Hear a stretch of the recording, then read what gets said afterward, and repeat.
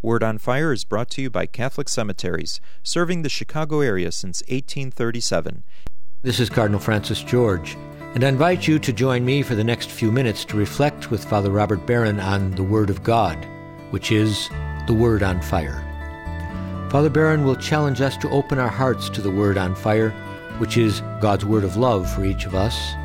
If our hearts are open, the Lord can change and transform us so that we might speak with love about the one who is love. The Archdiocese of Chicago, through the generosity of Sacred Heart Parish in Winnetka, now presents the Word on Fire.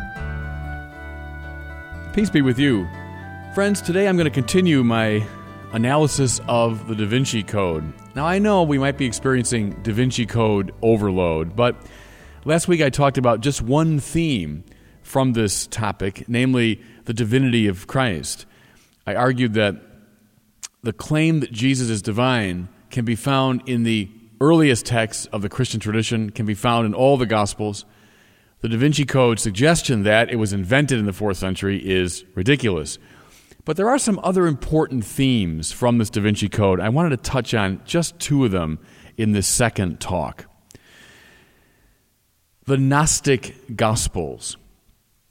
Where does all this speculation about Jesus and Mary Magdalene come from? Well, a lot of it comes from these texts, these Gnostic Gospels. What are they? They were texts written, maybe the earliest ones come from the middle of the 2nd century, the later ones maybe into the 5th century. Many were known, by the way, in the ancient church. Others were discovered only in 1945 in the Egyptian desert. The Gnostic Gospels were accounts of the life of Jesus, sayings of Jesus, but shot through with the Gnostic philosophy. Gnostic philosophy was a nasty business. It's still around, by the way, in different forms, and it's still a nasty business today. At the heart of Gnosticism is the claim that spirit is good, matter is evil.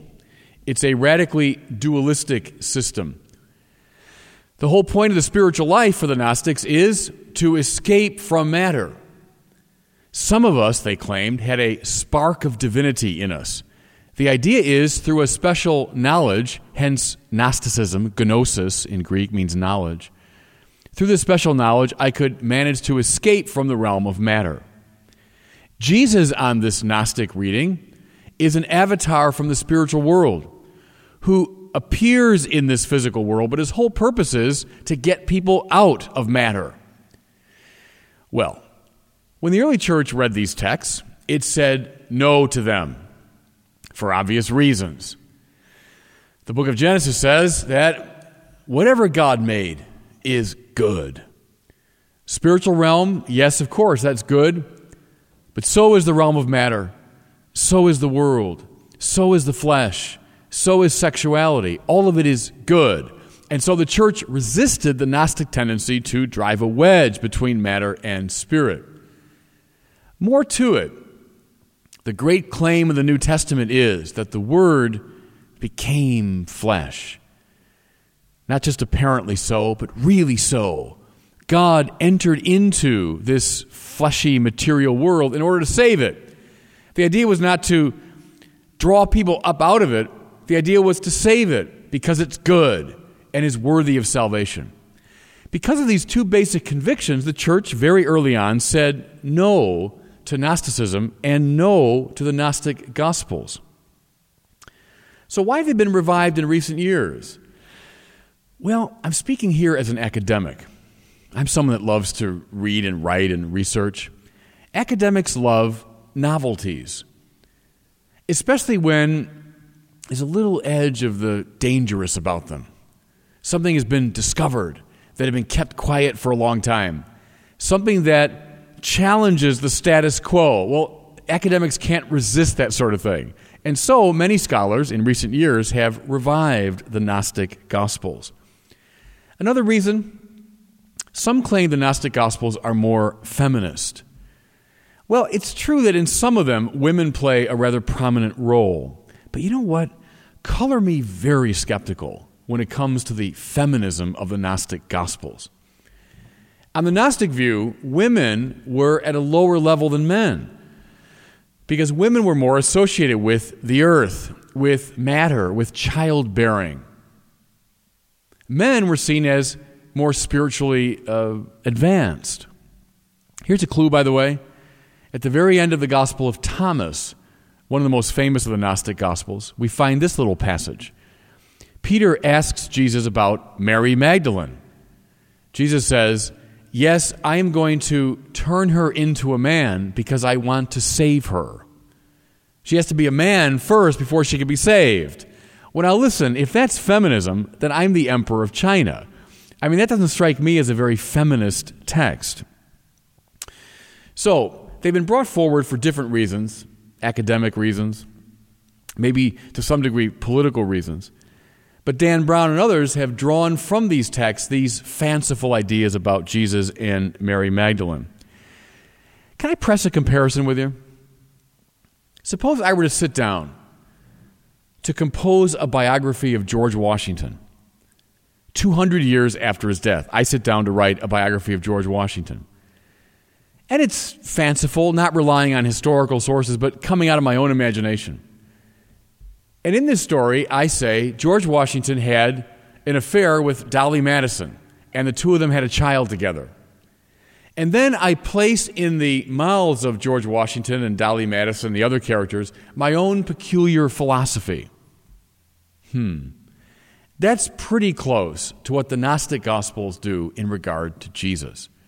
Written long after his time on earth, written not with historical accuracy in mind, written to put forward a peculiar philosophy. Why anyone would think these Gnostic Gospels, therefore, are more reliable than the canonical Gospels is beyond me. But that's where an awful lot of this business is coming from. The view that they give a more accurate account of Jesus is just nonsense. A second theme now I want to talk about. And it's a bit dangerous. It's a bit dicey even to raise this question, but I think it's important to raise it.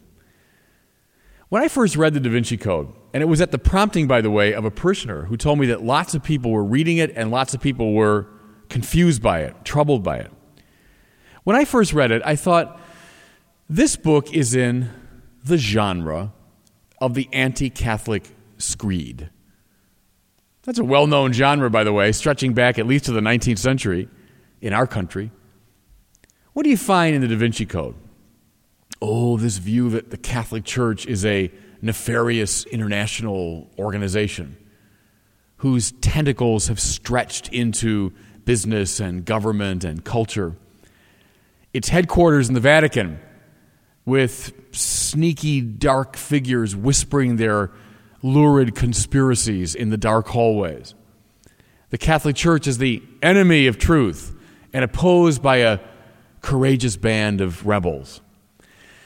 Well, listen, you go back to the 19th century in our country, you'd find thousands of tracts and books and articles with exactly the same theme, exactly the same treatment of the Catholic Church. Remember that famous cartoon? It's by Thomas Nast from the 1870s or 1880s, I think, a time when a lot of Catholics were coming into this country. Well, it shows Catholic bishops arriving on the shores of America like crocodiles. Their mitres are like the mouths of crocodiles. They're lined with teeth. And they're invading these pure virginal shores of America. Well, that was a common view in the 19th century of this dangerous foreign institution of Catholicism.